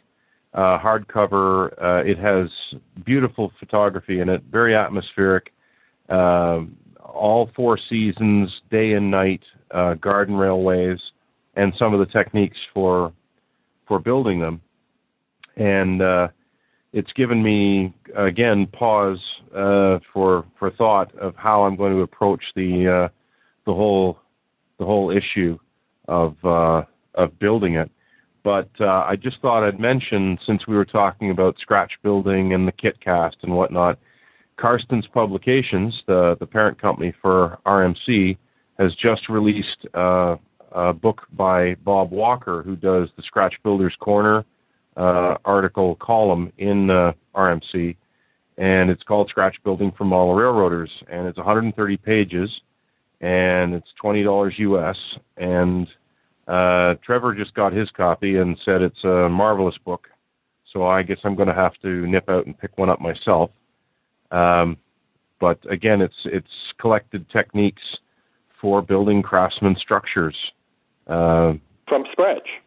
From scratch, getting everything square and getting everything true, and measuring and marking and cutting and all the things you need to know from soup to nuts to build your Craftsman structures. And indeed, if you want to build rail cars or locomotives, there's casting technies and cutting techniques and airbrushing, and everything is in it. So it's $20, I think, fairly well spent. Again, this is the sort of publication that I'm concentrating on rather than the periodicals, more the compendia. So that sounds like good value, and I guess it focuses on North American structures specifically. Well, the examples are North American structures, but if you wanted to build something of UK or European origin, then all the techniques are applicable. It's just you'd have to use the photographs for your inspiration. You'd have to actually look at the area you're trying to model.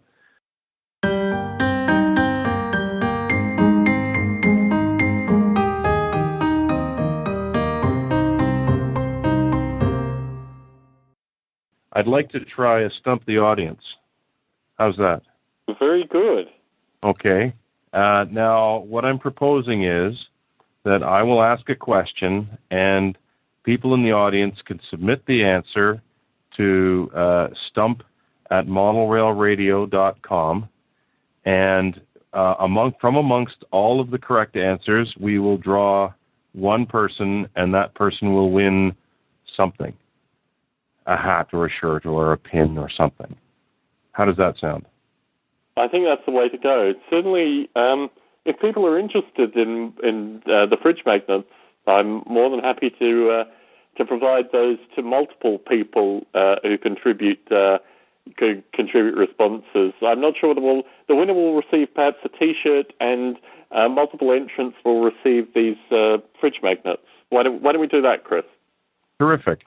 Well, you see, going back to earlier shows where you had prompted me to think about this, and I had said, well, I thought of a great question, but it only took 30 seconds to get the answer on Google. And what I'm thinking of is you listen to the show, the question is asked, you have a week or 2 weeks or 3 weeks to come up with an answer, you can submit it, and everyone gets a chance, whether if they can't listen to the show live, they still get an opportunity to answer the question and possibly win themselves a prize.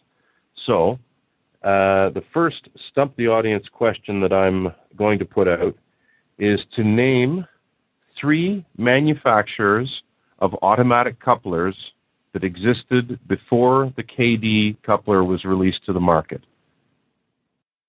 Okay? That's name 3 manufacturers of automatic couplers available before the KD coupler was released to the market. So send your answers to stump@modelrailradio.com, and from the correct answers, we will draw a winner, and you will get something. Terrific. Define automatic couplers, says Matt Goodman.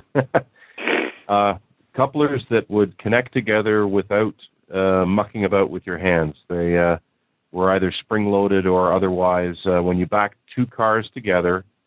They would connect, and you could pull away with your complete train. That's an automatic coupler. Okay. So we do have one stump for you this week, Chris. Oh dear! I thought I was going to get away with it. Nearly. Now, Matt very neatly actually answered his own stump in the process of calling in today, so obviously he didn't want to humiliate you. However, Steve from Chicago did submit a stump, and what happened to your friend Ron? He used to submit a whole series of stumps, and he stopped submitting them.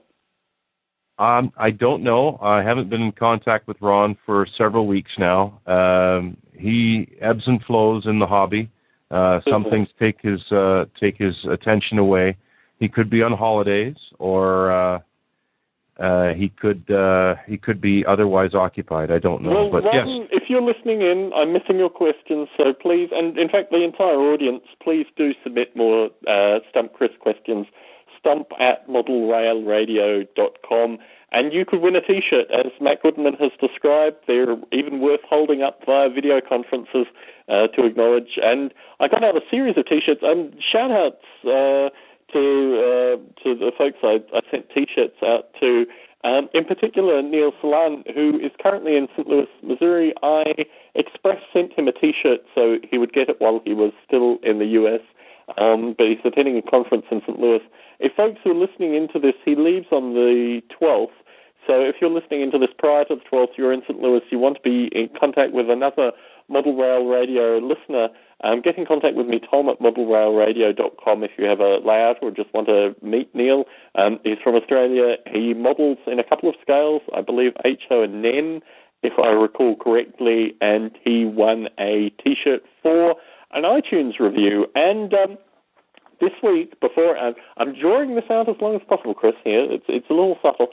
But I would like to give a T-shirt away to a listener who submitted an iTunes review, LAYZIS, or LAYZIS, who submitted a wonderful iTunes review describing the fact that he listens to the show during his weekdays while he's looking through a microscope. I'm not sure if you could wear a Model Rail Radio T-shirt while you were looking through the microscope, but you have one, I guess one is the right term here, a Model Rail Radio T-shirt for your iTunes review. If you would like a Model Rail Radio T-shirt, the way to get one also, aside from submitting a Stump Chris, is to leave a review on iTunes. And of the reviews within the weeks prior, I will select one to offer a T-shirt. So LAYZIS, email me your postal address and T-shirt size. Lots of people seem to email me their postal address but not their T-shirt size. But if you could include your T-shirt size as well, I will send you a Model Rail Radio T-shirt. But Chris, the time has come. The microscope watcher is Lazy Eyes. I was thinking lazy perhaps as well, or it could be Lazy Eyes, could be. That's great. Thanks to Ben Sutton for putting a review up on TalkShoe. I don't know. Did we mention that? There's a TalkShoe at the TalkShoe page. So yes, thanks very much. I'm not sure how the TalkShoe things work, but certainly feel free to leave reviews on TalkShoe as well. We don't publish the audio through TalkShoe. We publish the audio through iTunes. I go back and tidy it up. And if you heard the live shows, you'd understand why sometimes the audio needs a little bit of tidying. So we don't publish on. However, we do get. Mysterious Guest 9, I think, came to us through just seeing it on TalkShoe. He didn't know about it through any other way. So Mysterious Guest 9 found us purely through TalkShoe. But as we still have Steve in Chicago listening in, I wanted to ask you his stump question, Chris, if you're ready. Okay. The question is relatively simple. In terms of turnouts, what is the origin of the term frog?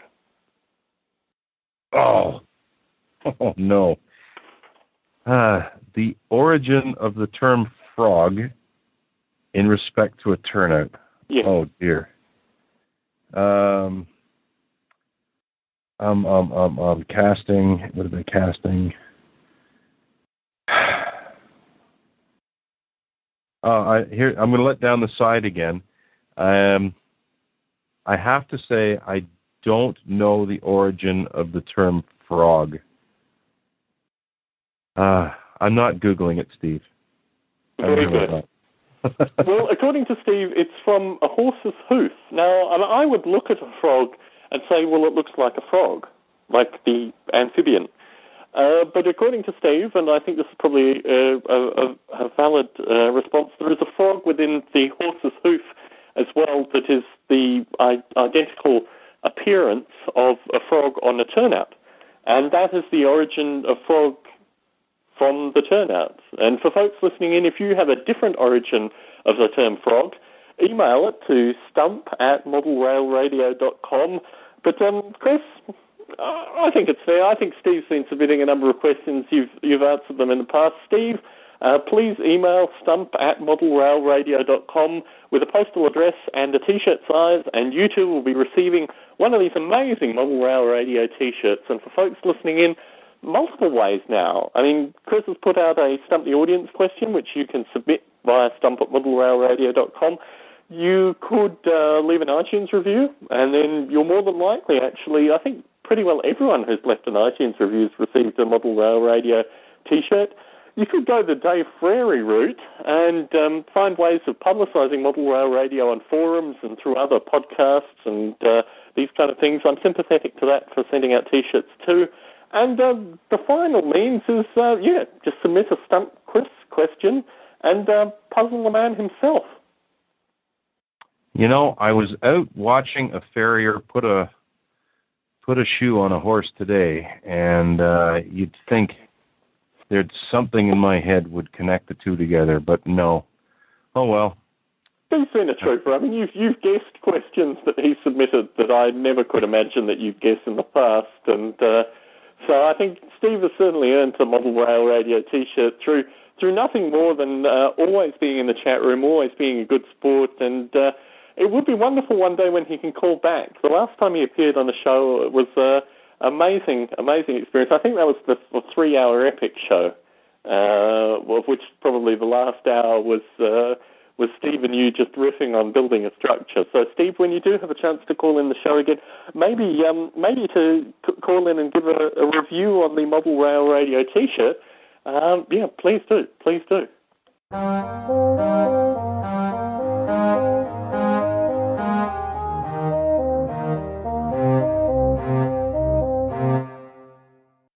Oh, Tom, you didn't give us an update on what you've been doing since the last show. Oh, I think I did. That was the magazine review. It's been extremely hot. I've been generally overworked and not really doing much model rail-related stuff. One thing that I have done is I've been cruising or trying to get to the local hobby stores, and with the remaining hobby stores, they've all shortened their hours, I think in large part due to summer as well, possibly air conditioning costs, these kind of things. So, yeah, sadly, very, very little actual work on the layout. I really haven't had much time to do much of anything other than work-related stuff. So, yeah, relatively boring in terms of my 3 weeks. However, I will endeavour to get something done by the recording of the next episode. And, sorry to the listeners. Well, there has been a recent example, actually, if we keep on touching on war games. There has been a recent example of a wargaming podcast where the host was basically thrown off the show for not doing enough wargaming. So I don't want to put that out there. He ended up moving to Florida, actually. It all got very nasty. But I don't want to put that out there. But I am mindful that there may be a potential for a listener rebellion and me being evicted from the show if I don't actually do more model railroading stuff. So I'm certainly putting that out to the listeners, that I'm mindful of this. But unfortunately, as Chris normally testifies, the ability for a work week to consume all free time has just been all too apparent recently. So apologies out to the listening audience. Well, it's the work week, the holiday weeks. Every week seems to consume more than its fair share of our attention, and I don't know whether that's just because the the summer's here and the sun's out and there's so many things to do. And if only that were the case. If only that were the case, Chris. No, I mean my woes are more related to professional overcommitment and extended working hours currently. But my hope is that some of that will be thrown off. The commitment part, at least, will be thrown off with more chapter writing and various other things. And it's funny because I think that in reverse, actually, the summer months, maybe it's just the work that I do, but the summer months I never get to see. In fact, I'm lucky if I go outside and actually feel any of the warmth. I'm in kind of air-conditioned, multi-secured layered bunker most of the time. But when I do emerge and actually see the light, forget things. The winter months, the hours of darkness, and typically because of the writing schedules as well, from November through to about March is my free period, rather than actually the summer months. It would be a luxury to take time off at this stage, unfortunately. I see. Well, yeah, I mean, it is a hobby. It's not our full-time pursuit, so yes. Much as we'd like it to be. Yes, I'm waiting for the Scotty. If folks on the Scotty Mason show are listening in, Scott has done a couple of presentations about turning your hobby into a business or something like that. If you can release that on a DVD, I will be buying a copy of that DVD and watching it and taking notes, because if there is a secret formula out there in terms of turning one of the many hobbies that I kind of maintain on a shoestring into something that would be a professional career move, I'm all ears. Are you familiar with these talks that Scott gives periodically? Yeah, he's mentioned it a number of times about the benefits and pitfalls of having your hobby turn into your jobby. It's unfortunately, in some cases, you turn the love of your life into the focus of your life, and it becomes something that you shy away from, something you avoid, because it's no longer your retreat. It's no longer your solace or your relief valve. It becomes the source of your pressure to perform and put food on the table and everything else. And that's certainly. I mean, while it would be lovely if we could support ourselves with these pursuits, but it doesn't work out for everyone, and not all of us are going to be a Tim Werris at Fast Tracks or a Jason Schron at Rapido Trains. So, that can dive head first and up to their necks into the hobby and seem to love even more when you talk to them. And it's been great. Yeah, it's been great to talk to both of them, but I don't know if there are many people that could duplicate their efforts. Certainly. Well, speaking of, there was something there which resonated with the fact that I have multiple cats staring at me looking hungry currently. So it's about that time, unfortunately, to wrap up the show. But I'd like to send thanks out to the folks that called in. Ben Sutton from New Zealand, always a pleasure to have you on the show, and wonderful to actually have you on the call this evening. And similarly, Matt Goodman, a great update from the UK, and I'm looking forward to hearing Matt's progress with regards to his various layouts. Sounds wonderful. Steve in Chicago, always a pleasure having you in the chat, and really looking forward to having you on the call in the future. And mysterious guest 9, who said he doesn't want to be too chummy, but wonderful having you on the call and submitting links. And Chris, as always, a pleasure talking to you, and really looking forward to a week's time. Hopefully I'll have a good update by then. And me as well. I hope to have more stuff done for the next update. I'll talk to you soon, Chris. Good night. Take care, Tom. Always a pleasure.